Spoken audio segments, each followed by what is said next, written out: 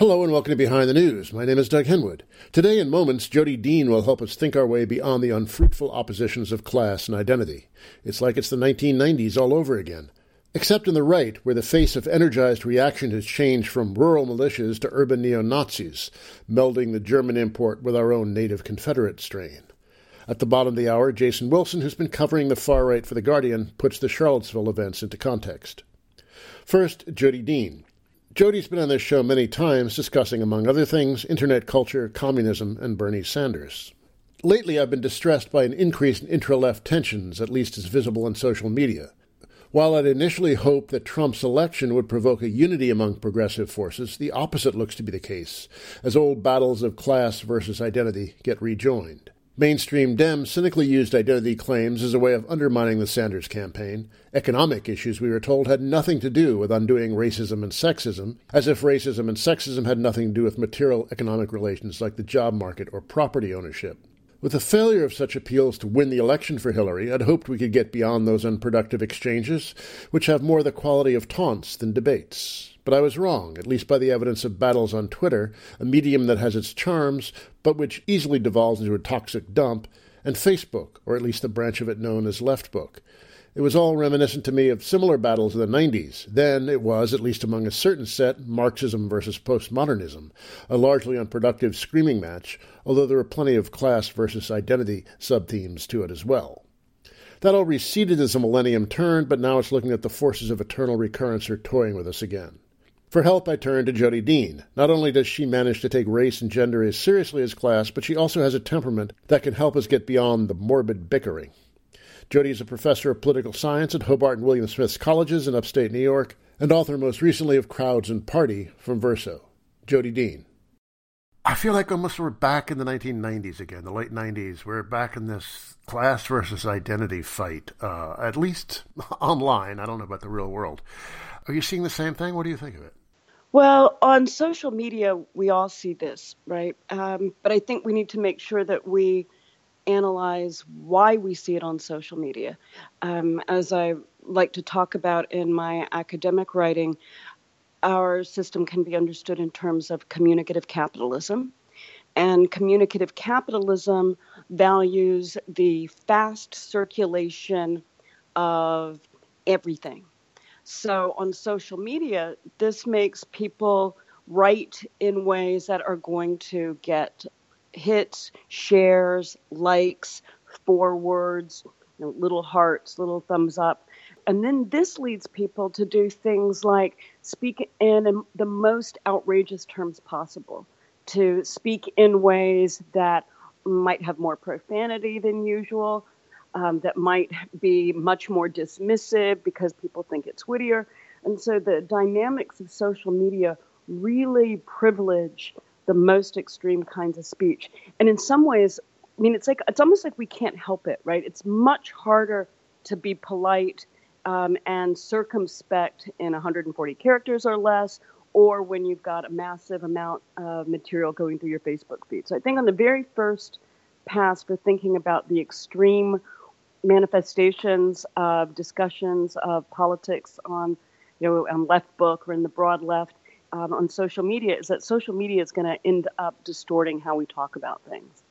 It's funny, actually. I remember a lot of the struggles in the late 90s I was just describing as occurring on listservs. So they were sort of the antecedent or the ancestor of social media. Yeah, that makes me think of someone actually who's something someone said recently on my Facebook feed, where they talked about cheap empowerment, right? So that in these kinds of online discussions, whether or not it's the listservs or contemporary social media, that people go for the little cheap, quick thrill of, oh, I'm so powerful. I've been able to take this person down or establish my own credentials, my own virtue. And it's really hard to give that up, particularly when people feel disempowered, right? Everybody wants some kind of feeling like, oh, I've contributed to the struggle, or I'm really in it and I want everyone to know. And the little cheap thrill of registering one's own righteousness is hard to give up. I think I might have mentioned this first time we talked on the radio, but Bourdieu has this little book on television in which he said that the medium, by its very nature, rewards fast thinkers. and that you can't do anything that questions existing assumptions, that goes against the conventional wisdom, because that would interrupt the flow of TV. I'm gathering you think that the social media has really accelerated that process from the TV pace? Yeah, I think so. It's a lot harder to get people to respond to something that goes against their grain, that is surprising to them, that's troubling to them. So conformity, even if it's conformity within a particular milieu, is going to be rewarded, right? That's the little thrill when people are like, aha, that person has better said what I already think. It's going to be a lot more fluid than something like, aha, that person has said something that deeply troubles my firmest convictions. And then it will always be, oh, but of course it's more complicated, right? The classic social media retort is, isn't that too simple, or isn't it more complicated, or aren't you leaving out X? As someone, again, tries to push back against what actually might be troubling. In theory, social media should be able to give us access to larger worlds than the ones we normally inhabit, but it also seems to encourage people to create little subcultures and erect walls to keep out the intruders. I mean, what about that? Is it isolating? Is it expansive? Is it both? I think it's both. One of the positive parts, I think, is letting a group or milieu or tendency start to become more present to itself, right? So like building a sense of, let's just say on the left, building a sense of the left is, oh, there are certain things that that we actually all stand for, that we all actually agree with. And that to call that a bubble, I think it would be really dismissive. No, it's a collective tendency becoming present to itself. So on the one hand, that's good. And then we can sometimes see a lot of the fiercest fights around the boundary maintenance. Like, what is it that we on the left think? What is it that is going to mark an inside or outside view? So, of course, on the left, everyone's going to be against the KKK and against white supremacy. But then as things start to become, I don't know, more nuanced, like what exactly does it mean to confront white supremacy? How do we do that? Then it's going to become tenser. So I think we should be appreciative of the way that social media gives us an opportunity to become clearer to ourselves about what we think, even as we recognize the worst kinds of speech practices that the media rewards. I mean, and sometimes, sometimes there are good conversations. They're just really, really hard to manage. They sometimes need a brutal moderator to direct things in the correct direction. Which is the beauty of the unfriend and delete function. Yes. If only real life had a block function. But to take this back to where we started, last year's presidential campaign, the Hillary people were very cynical in their use of tropes of identity politics in order to marginalize the Sanders challenge. So anything that talked about universal social democratic programs of the sort that mobilized a very large number of people, they would counter with, yes, but that doesn't do anything about racism. These Bernie bros, they don't really care about issues of gender. At the time, it seemed like a very cynical deployment of some tropes that originally developed on the left against the left.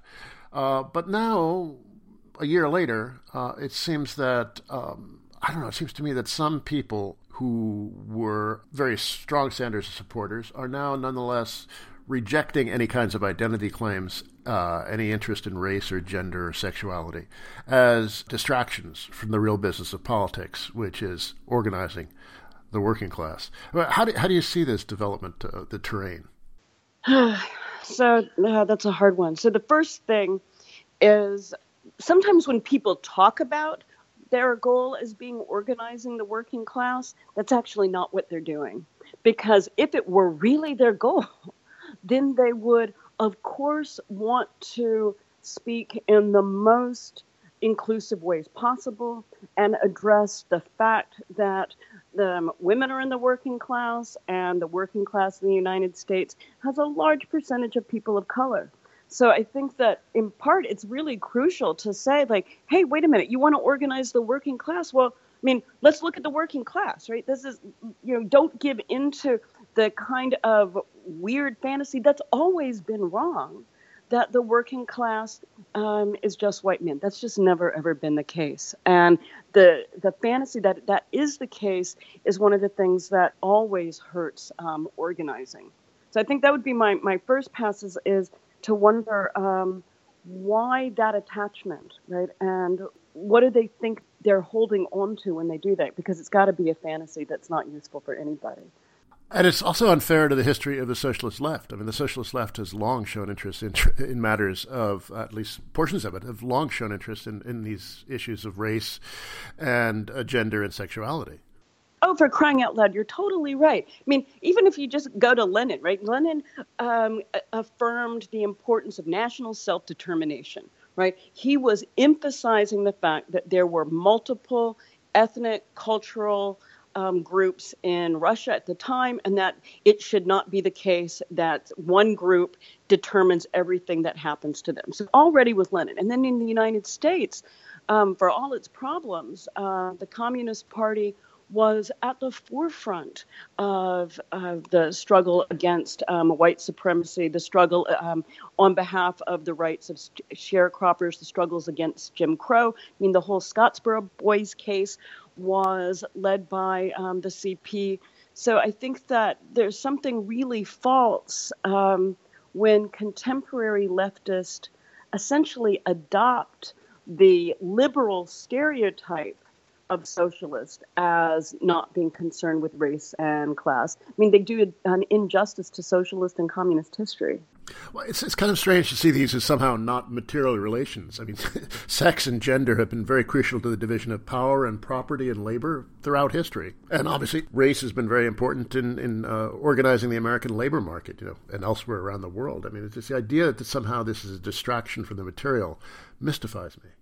Oh, one of the things that I find most exciting when I go back and read the old Bolsheviks is the work of Alexandra Kollontai, because she talks all the time about the changing gender roles in the family, being against patriarchy, needing to have equality within the family. She has tons of writing about prostitution and how prostitution is not a moral issue at all, but a class issue, a way that some women are having under capitalism have to find ways of earning wages. And so the thing is that the entire history is one of a kind of vibrant appreciation for the richness and diversity of working class life, and the fact and the creation of an alternative milieu that expresses this diversity and that uses the strength of this diversity to attack capitalism. Yes, and also a lot of people on the Marxist left have been very productive in developing an analysis of the role of unpaid labor of women, domestic labor, in maintaining the system. So it's really something that we're pretty used to, and it's kind of funny that it's being forgotten both by our enemies and some of our friends.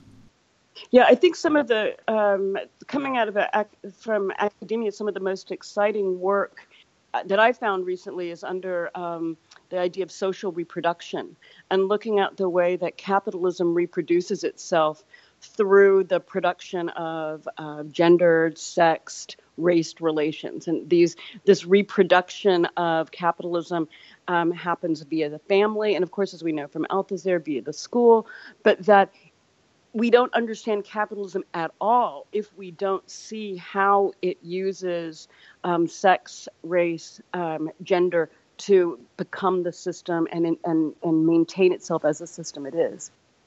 I'm speaking with Jodi Dean, professor of political science at Hobart and William Smith Colleges and author most recently of Crowds and Party from Verso. This whole opposition of, class versus identity seems to me a false thing. That's almost a neurotic symptom, a fixation on some primitive idea that we can't get past. How do we break out of this very unproductive cul-de-sac? The very first answer always has to be practice, right? Good old Marx's answer is practice and organizing and actual struggle.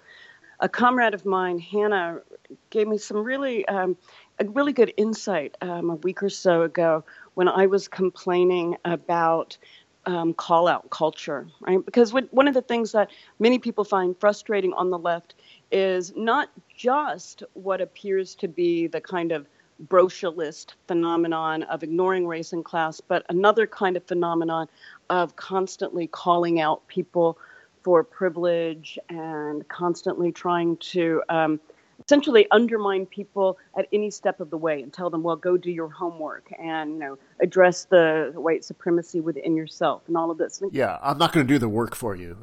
Oh, yeah, that line. Oh, I know. It drives me crazy. So my friend Hannah, friend and comrade Hannah, was saying, we might be better off if we look at that phenomenon as what happens when people don't have a communist or socialist horizon to their politics, right? They feel really helpless. They don't see anything to do other than change attitudes and speak out. And so, and they don't have a forum for doing this other than social media or the dinner table. And so if we start to maybe recognize some of these phenomena as symptomatic of communicative capitalism or the kind of liberalization of the left, we see it as symptomatic of the loss of an organized political left, then we might be able to address it a little better, right? Rather than thinking these people are just bad, which is utterly unhelpful, we can start to see, what we need to do is work better at building our left political organization. So I found that really helpful, right? To think about call-out culture as a symptom of what happens when people who really want to be involved in left struggle actually are not in organized politics. So I think the answer then is organized politics. Yeah, I keep thinking back on that Le Tigre song, Get Off the Internet. I guess it didn't take. Does that mean we discard the internet, just like unplug, or think about how to use it in different ways? One possibility might be if people, particularly folks on the left, who find themselves online a lot, engaging a lot, if we treated each other like comrades, right? So rather than thinking, okay, I need to score a point, rather than calling out every and little thing, maybe think, okay, how do I engage another person in a way where we're building something together? And sometimes these conversations actually do happen. But folks have to be really conscientious about it. Now, on the one hand, that's just an attitude, and I'm pretty skeptical about a politics that focuses on attitude rather than organized practice. But I mean, no one's going to give up social media right now. It's also super useful for organizing events. But I think that if people try not to treat other leftists as the enemy, that's a good start. So how to do that? Sometimes, well, actually at this point, my southernness might come in. I might just want to say, well, if you can't say anything nice, just tell someone, bless your heart. Well, yeah, but here I am in Brooklyn. I'm not sure how well that works.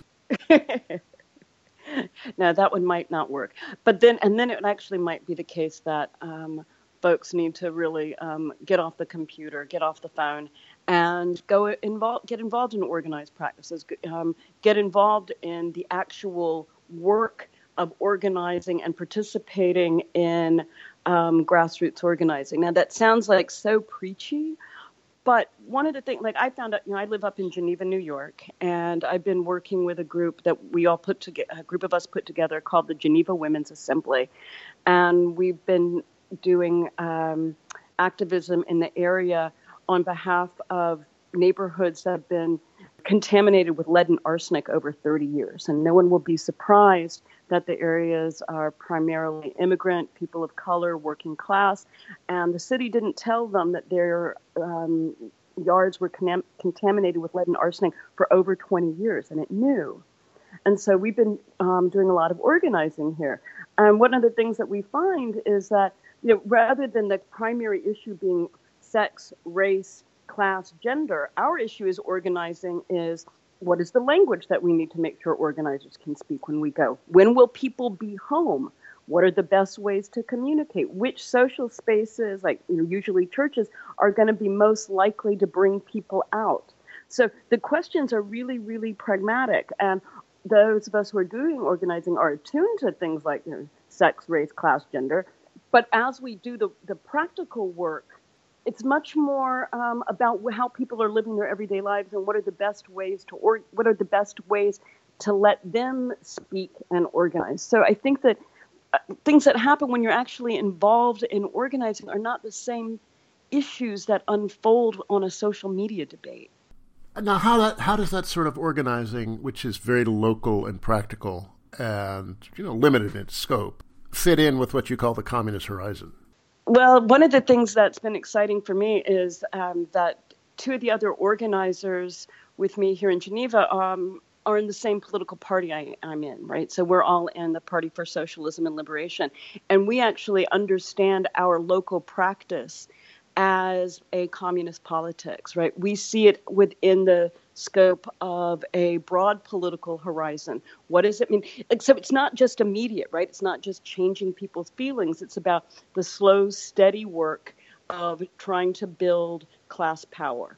And being up here in upstate New York, we often think about what does rural organizing mean in the United States today? What kind of practices and tactics and time frame will be useful. And so everything becomes a lesson. Everything becomes a question of, if we repeat this, will that be useful? Will it be not useful? And so I think that the long horizon or long time frame of revolutionary struggle with an eye to a communist horizon makes it really useful for us. Like, there's no kind of panic or anxiety around very specific things because we've got a long-term horizon. So then how do you put together, this local struggle in which you're using this struggle as a point of entry to a larger system, but or a larger systemic critique or a larger systemic organization? How do you make that bridge? Yeah, thanks for asking. Because I got to say, one of the things I always say is that local politics are fascinating to everyone involved and utterly boring to everybody else. And so it's really crucial to find ways to link together and hold up the wide variety of local grassroots frontline struggles. And so I've also been involved with the People's Congress of Resistance, which is going to be held at Howard University on September 16th and 17th. And what that Congress is going to do is bring together frontline organizers from all over the country under the general idea that we are all struggling for a society of the many. Right. If we think about it, all the different struggles, right? The anti-racist struggles, the prison struggles, the debt struggles, the environmental and pipeline struggles, all of these are actually one struggle against a capitalist system that is immiserating, that perpetuates environmental degradation, that relies on an unbelievably strong and immense carceral system. So these are all one struggle, and the People's Congress of Resistance is going to be bringing folks together to try to make the fact that this is one struggle much clearer for everyone. That was Jodi Dean, professor of political science at Hobart and William Smith's Colleges in Geneva, New York, and author most recently of Crowds and Party from Verso.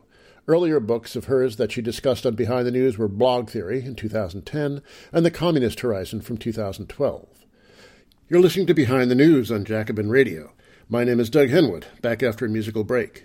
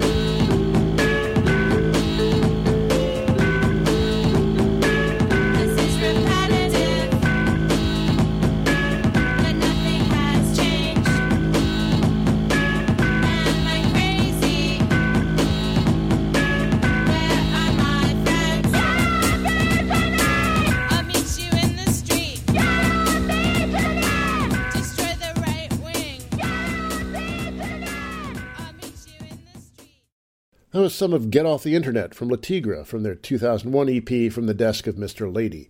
Funnily enough, the band, which put out its last album in 2004, though it did some backup and other work in subsequent years, reunited in 2016 to do a deeply terrible song in support of Hillary Clinton called, Yes, I'm With Her. Watching the video for the song was a crushing experience. Next, Jason Wilson. Wilson, originally from Australia, is now based in Portland, Oregon. He's been covering the far right for The Guardian. Here he is to talk about the movement, who's in it and what they want, its past and its future. One of the striking features of the Charlottesville events was the confluence of two strains of the American far right, neo-Confederacy and neo-Nazism. Several analysts have rightly pointed out that overemphasizing the Nazi angle lets our own homegrown white supremacy off the hook. But it's also worth pointing out, as James Whitman did in this show a couple of months ago, that the U.S. had a strong influence on the Nazis. They studied our race and immigration law and also derived inspiration for the concentration camps from our own Indian reservations. When people say, this is not who we are, they're just wrong. But resistance to these fascists is also who we are. Here's Jason Wilson with more. You came from Australia and have been here for a while. There are similarities in the political cultures of our two countries. There is certainly a racist right-wing tradition in Australia and also one here. How would you compare and contrast the two? Australia is really close in some ways to, the Pacific Northwest and parts of the American West. It was founded as an exclusivist white utopia. Its founding act in 1901 was to exclude all kinds of communities of colour from the country and exclude them from immigration. And the Pacific Northwest, the Oregon Territory, certainly was started out in a really similar way. And that came at the end of a period, obviously, of genocidal colonisation. And that's also what we saw in the American West. And the revanchism you find in both countries is really similar as well. The big difference in Australia is that there's a limit to how insurrectionary that revanchism can become because of gun laws and what have you. But there's no such limit here in the United States. Yes, that was a frightening detail. And you mentioned the founding documents of the Oregon territories. I think a lot of Americans don't appreciate just how white supremacist Oregon's history was, and, the role of the Klan in the history. Could you review that a bit? Yeah, I actually published something on this around the time of the stabbings we had here in Portland. And yeah, people told me about how Oregon's constitution actually had an exclusionary clause to keep out African Americans. People in Oregon like to talk about how they were on the Union side in the Civil War, and they were against slavery, but they were against slavery. A lot of people in the territory were against slavery because they didn't want the competition from enslaved workers. They wanted it to be a kind of white working man's paradise. So Oregon has remained, and Portland have remained disproportionately white when you compare it with the rest of the country. And that caused them in the 80s and 90s to become a kind of happy hunting ground for white supremacists looking to recruit and looking to make inroads because, they weren't going to face as much resistance from communities of color as they would in more diverse cities. But yeah, in the meantime, there was a Klan governor in the 1920s, and he tried to ban parochial Catholic schools and Jewish schools. So they were anti-Catholic and anti-Semitic as well as anti-black, the Klan up here. And that, I think that got hit on the head by the Supreme Court. There's a long history in the Pacific Northwest of, white nationalism. Yeah, it's the simplest way to put it. And it's a history that's still with us. It's funny, Portland has such a crunchy reputation of being, liberal and tolerant and open, but there's always this lurking behind it. Yeah. That's reflected in the fact that in the last 20 or 30 years, historically, black neighborhoods have basically been cleared out, and people have been pushed to the edges of the city as that real estate's become more desirable. And those communities were earlier created by practices of redlining. That reputation belies the fact that it's not a particularly diverse city. It's the widest major city in the country, depending on how you calculate those things. But it's the widest large city in the country. And yeah, that people of colour, immigrants, still have a tough time here because it's getting more and more expensive, and they find it tough to get representation on city bodies. And yeah, it goes on. And does that extend northward up towards Seattle, or is it more of an Oregon thing? Seattle's more diverse, and I think that's as a product of recent history where it became more of a center for manufacturing and the like. But Seattle is still, I believe, majority white. So it's nothing like, cities in the South or in the Northeast that are much more diverse. If you go into rural and provincial parts of Oregon and Washington, I think people from the Northeast would be dumbfounded about how white these places are. We first made contact when you were covering the events in Burns, Oregon, that Oregon standoff. Whatever happened with the perpetrators of that? Did they get prosecuted? Did they get away with it?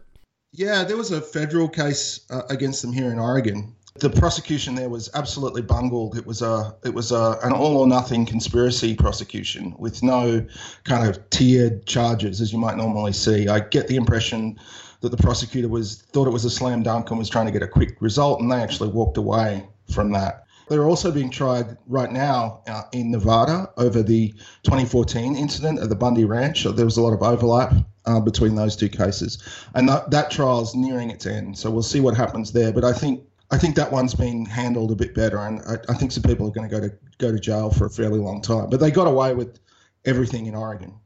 It almost seems too obvious to make this point, but if they had not been white, I imagine things would have turned out rather differently. Oh yeah, well, we can speculate, can't we? But I imagine if a bunch of brown Muslim men had occupied a bird ranch, they'd probably be dead. There's a complicated history there that probably needs to be acknowledged. I mean, I think that federal authorities, took some lessons from the 1990s when they really did come down hard on people, and there was a big backlash to that. So, Ruby Ridge, Waco, there was a kind of public perception that perhaps they had gone in too hard and in too gung-ho a manner, and people had died as a result. And now I think that when they're dealing with these particular movements, they take a more patient approach. But, I mean, these particular movements are made up largely of white men. You were in Charlottesville, and of course much has been said and written about Charlottesville in the last few weeks, but what was your impression of what went on there? What drew people there? Was it love of the Confederacy, neo-Nazism? What was driving the forces of reaction there?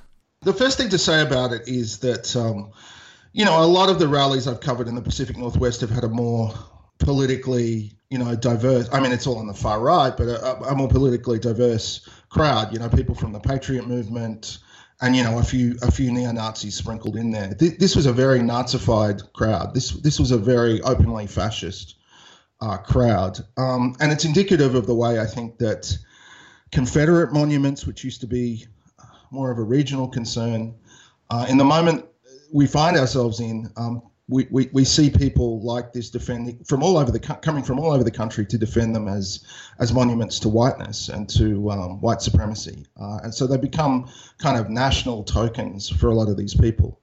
I've seen a lot of estimates of the crowd that was there that seemed really low to me. I've seen estimates as low as 500. I feel like just watching people marching in, I'd be more inclined to say it was somewhere up near double that in the park by the end of the day. And that would make it the biggest neo-Nazi rally in decades in this country. Yeah, it was a mixture of, I would say, openly neo-Nazi, neo-fascist, National Socialist groups that call themselves National Socialists, combined with neo-Confederates, which have historically been a more regional movement about resegregating and even seceding the South, so that white supremacy can be reinstituted as a matter of law. But those groups have now, or at least the other Saturday, have found a kind of common ground in defending the statue of Robert E. Lee, and they found an occasion to together, as far-right groups have been doing all year, make an incursion into a liberal city. And I think that's what it's about as much as the actual monument itself. Well, I guess you'd have to be a liberal city to think about removing a statue of Robert E. Lee. So that seems like their natural terrain of struggle for people like this. Yeah, and the decision to remove this statue has given rise to, this was the third such rally in Charlottesville this year. In May, Richard Spencer had yet another torchlight rally. And then in June, the Klan came to town. There were 50 or so Klansmen who were surrounded by, around 1,000 counter-protesters. The Charlottesville police responded to that with gas weapons and lots of arrests. And I think people in Charlottesville were a little bit shocked by that. I think in the big cities, we're used to seeing cops act like that. But people in Charlottesville seemed a little taken aback by the police response. Anyway, the Unite the Right rally, the big one, which I was at, they organised for months for that, and it was a national effort. Maybe somewhere between 500 and 1,000 people, and I, as I said, estimate at the higher end of that. But it doesn't sound like a huge number of people in the grand scheme of things, but they shut the city down. They killed someone, obviously. 2 policemen also died in a helicopter crash, and they will have cost that community, millions of dollars. That event has really taken a lot out of that community, and they also terrorized the community for a whole weekend. I mean, the Torchlight rally they had on Friday night was clearly a direct allusion to things that not only the Klan did, but things that were done in Nazi Germany. And it was intended to intimidate people. And, the people I spoke to, it had kind of worked to do that. On Saturday, the governor of Virginia said that the police kind of held off because they felt outgunned by a second group who were a bunch of heavily armed militia guys who were manning the perimeter of this event, supposedly in the interest of protecting free speech and the security of both sides. Now, hold on a second. I've heard that claim. It's kind of weird to me to hear that a police department didn't act because it felt out-armed. What do you make of that claim? Was that true, or was there something else holding them back? I think it's part of the truth. I think they were not prepared or underprepared for what confronted them. I think that more people showed up than they imagined would show up, and I think that more armed militia guys showed up than they were anticipating. I mean, mixed in with that is probably a bit of special pleading, a little bit of incompetence, maybe on the margins, a little bit of complicity or sympathy with the people who are marching, at least initially, and at least from some police officers. But yeah, I think that's part of the truth. These people were armed to pretty much a military standard. My colleague Joanna Walters had a piece in The Guardian about the equipment of just one of these groups who call themselves the New York Light Foot Militia. So they're from your neck of the woods, Doug. And they not only had AR-15s and sidearms, automatic sidearms, but they had level 3 body armor, which is supposedly capable of turning a 7.62 millimeter assault round. They had Kevlar helmets. They were kitted out in a pretty uniform way and kitted out at a level that paramilitary doesn't seem an adequate description of. I'm speaking with the Oregon-based journalist Jason Wilson, who's been covering the far right for The Guardian. This is all legal in Virginia, right, under open carry laws? Yeah, it's legal in most states. And this is the thing. The militia movement in the 90s, which I'm sure you remember, it was largely a kind of rural and provincial phenomenon. The thing then was kind of compounds out in the woods and guys drilling in the woods. Now, because of the way that gun laws have changed, the way that open carry has been signed into law in many states, the end of the assault weapons ban in 2004, these guys are just strolling right into the middle of cities and there's nothing people can really do about it. And if you've got an open carry state and an open carry city, as in Charlottesville, there's nothing you can kind of do to stop this. And all of this stuff they're all basically consumer commodities now. And the country is flooded with AR patterned weapons. Here in Oregon, I see people kind of trying to market them as hunting weapons. This is what's changed in the interim, I think, with the 90s militia movement. And I think confronted with, the New York Light Foot Militia had 30 people on their own. I saw at least 50, 60 militia guys on the perimeter of that park. Now, they're not marching into the park, but they always seem to show up to defend and provide cover for far-right events. And I would accept that the police were surprised and confused about what to do about that. Since Charlottesville, there's been a lot of controversy about the role of the anti-fascist groups. Cornel West claimed that they saved his life and that of his comrades. You got Noam Chomsky denouncing them as a gift to the right. Tell us what you saw there. What was your evaluation of their contribution? The first thing to say is that the counter-protest was diverse, not only much more diverse in terms of gender and race than the Nazis, but politically diverse. There are a lot of groups from the radical left there. You know, the DSA were there in pretty large numbers. So it wasn't a bunch of masked, you know, Antifa or whatever by any means. I would say the majority of counter-protesters were totally nonviolent. And some of them were armed, but far fewer than on the other side. But with that said, yeah, there were people who embraced tactics of either passively trying to block the passage of these folks, and the clergy did that as well as other secular counter-protesters. And there were people who decided from pretty early on that they needed to, blocking their path meant physically resisting them. I was at the bottom of the stairs when the fascists first approached Cornel West's group of about 20 clergy who had their arms linked at the top of a set of stairs which led to the park. Their intention, they said, was to kind of get themselves arrested, but the cops didn't oblige there. So they actually had to face down these folks. And yeah, as those fascists approached, a lot of other counter-protesters, you know, there were intermittent scuffles with these guys as they approached, but there was certainly efforts to kind of channel their movements, let them know that they were surrounded. And I think Cornel West is right in what he says. I think those clergy would have been facing a physical confrontation with these people that they weren't prepared for if it were not for, I suppose, more militant counter-protesters who were there to help them. The month before the Charlottesville events, you went to a conference of American Renaissance, a group led by Jared Taylor, who's been at this for a long time. What did you see there? What kinds of people came to it, and what motivates them? What do they talk about? The hardcore of Jared Taylor's group is the guys who've been banging on about this stuff for 20 or more years. And, you know, I actually talked to him and he said to me that for many years he just thought he was making a racket and he was just trying to record this kind of dissenting white nationalist position on the right. And he wasn't expecting it to become a kind of mass movement. But what he had there last month was a crowd that I would say was half young men under 35. He asked at one point who was coming to their first American Renaissance conference, and about 80% of the hands went up. There's a upper limit on how many people they can have at that conference. They have to hold it at a state park because when they go to private venues, they get shut down, and there they've got First Amendment protections. So he's got a kind of upper limit of 300 people, but the makeup of that 300 people, he said, was really different to previous years. And he said there were a lot of younger people there, and that's what I saw too. And it's the same kind of people I saw marching in Charlottesville. Young millennial men, not the fabled white working class in my assessment, maybe downwardly mobile, but they seem like, on both occasions, a lot of them seem like college kids to me.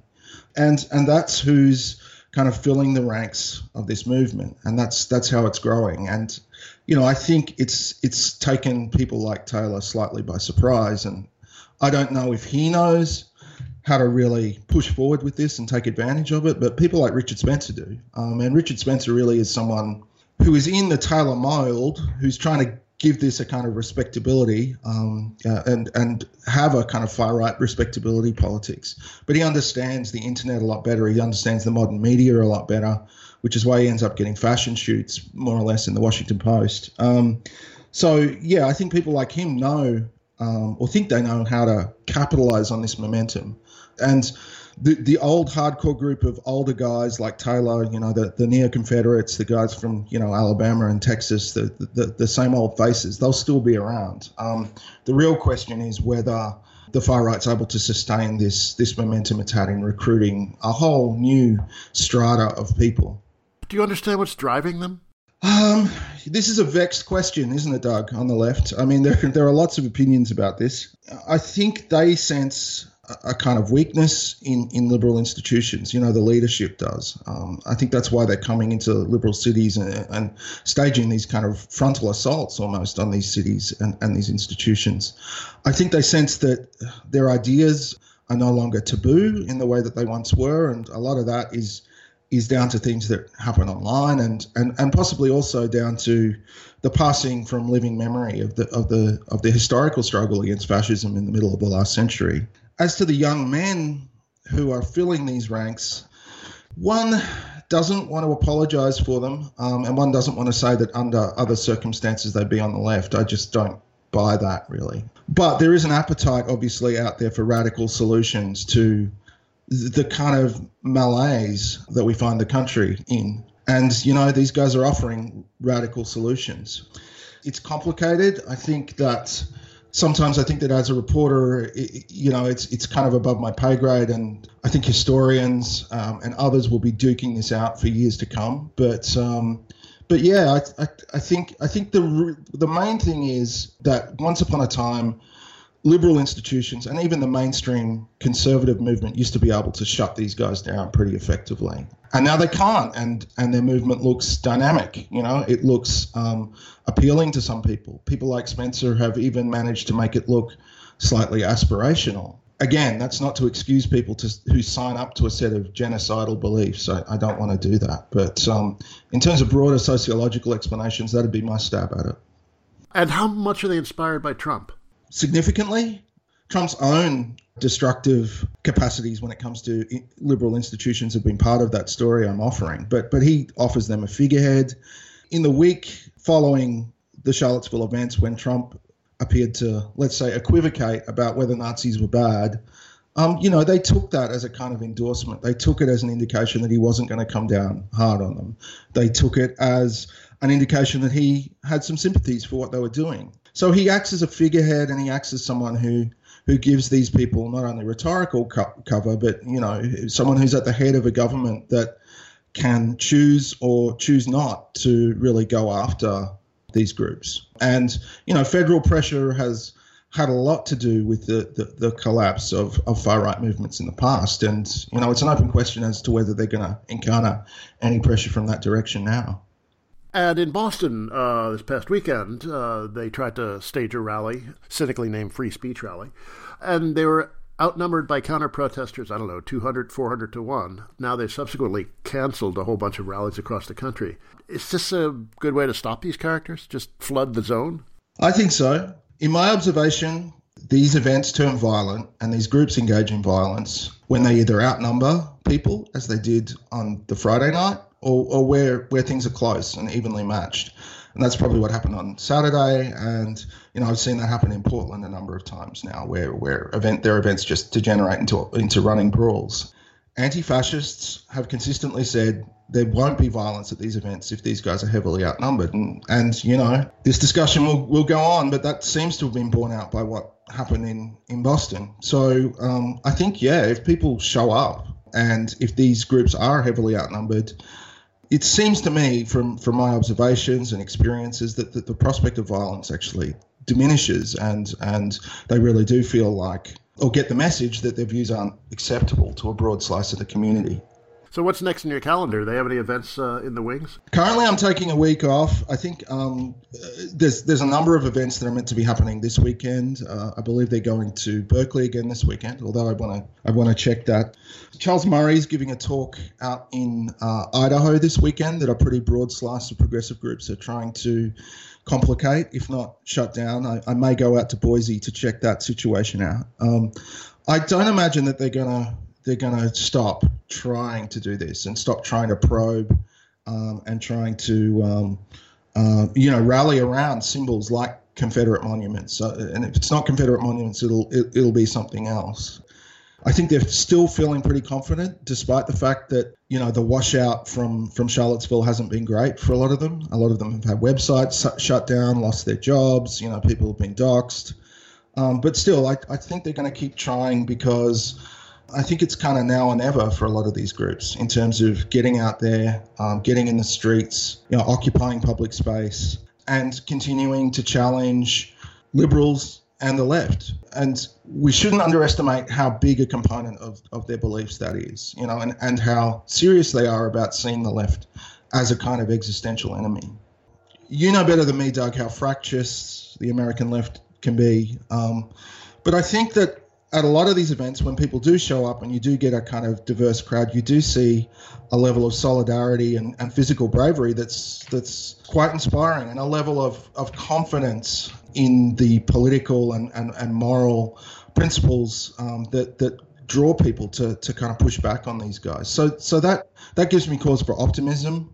people should reflect on that. Like, you know, we may not always even agree on the tactics for pushing back on these folks, but you know, the example of people pulling Cornel West's group out of trouble is a good example there. You know, people at these events, they cooperate and look out for each other in a way that's really, really quite impressive. That was Jason Wilson, who's been covering the far right for The Guardian. That bit about the militiamen being outfitted like the U.S. Army in Iraq is terrifying. It's surreal that people can parade around city streets like that. What does open carry do to the possibilities for peaceful protest? That's it for me, Doug Henwood. After Jason Wilson's moving invocation of solidarity, here's a taste of the other side of the effective dialectic. The other day I watched my TV in shock as the opening words of the following song were addressed to a sandwich in a Subway ad.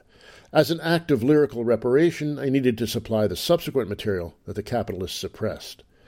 I Want to Destroy You by the Soft Boys. Till next week, bye.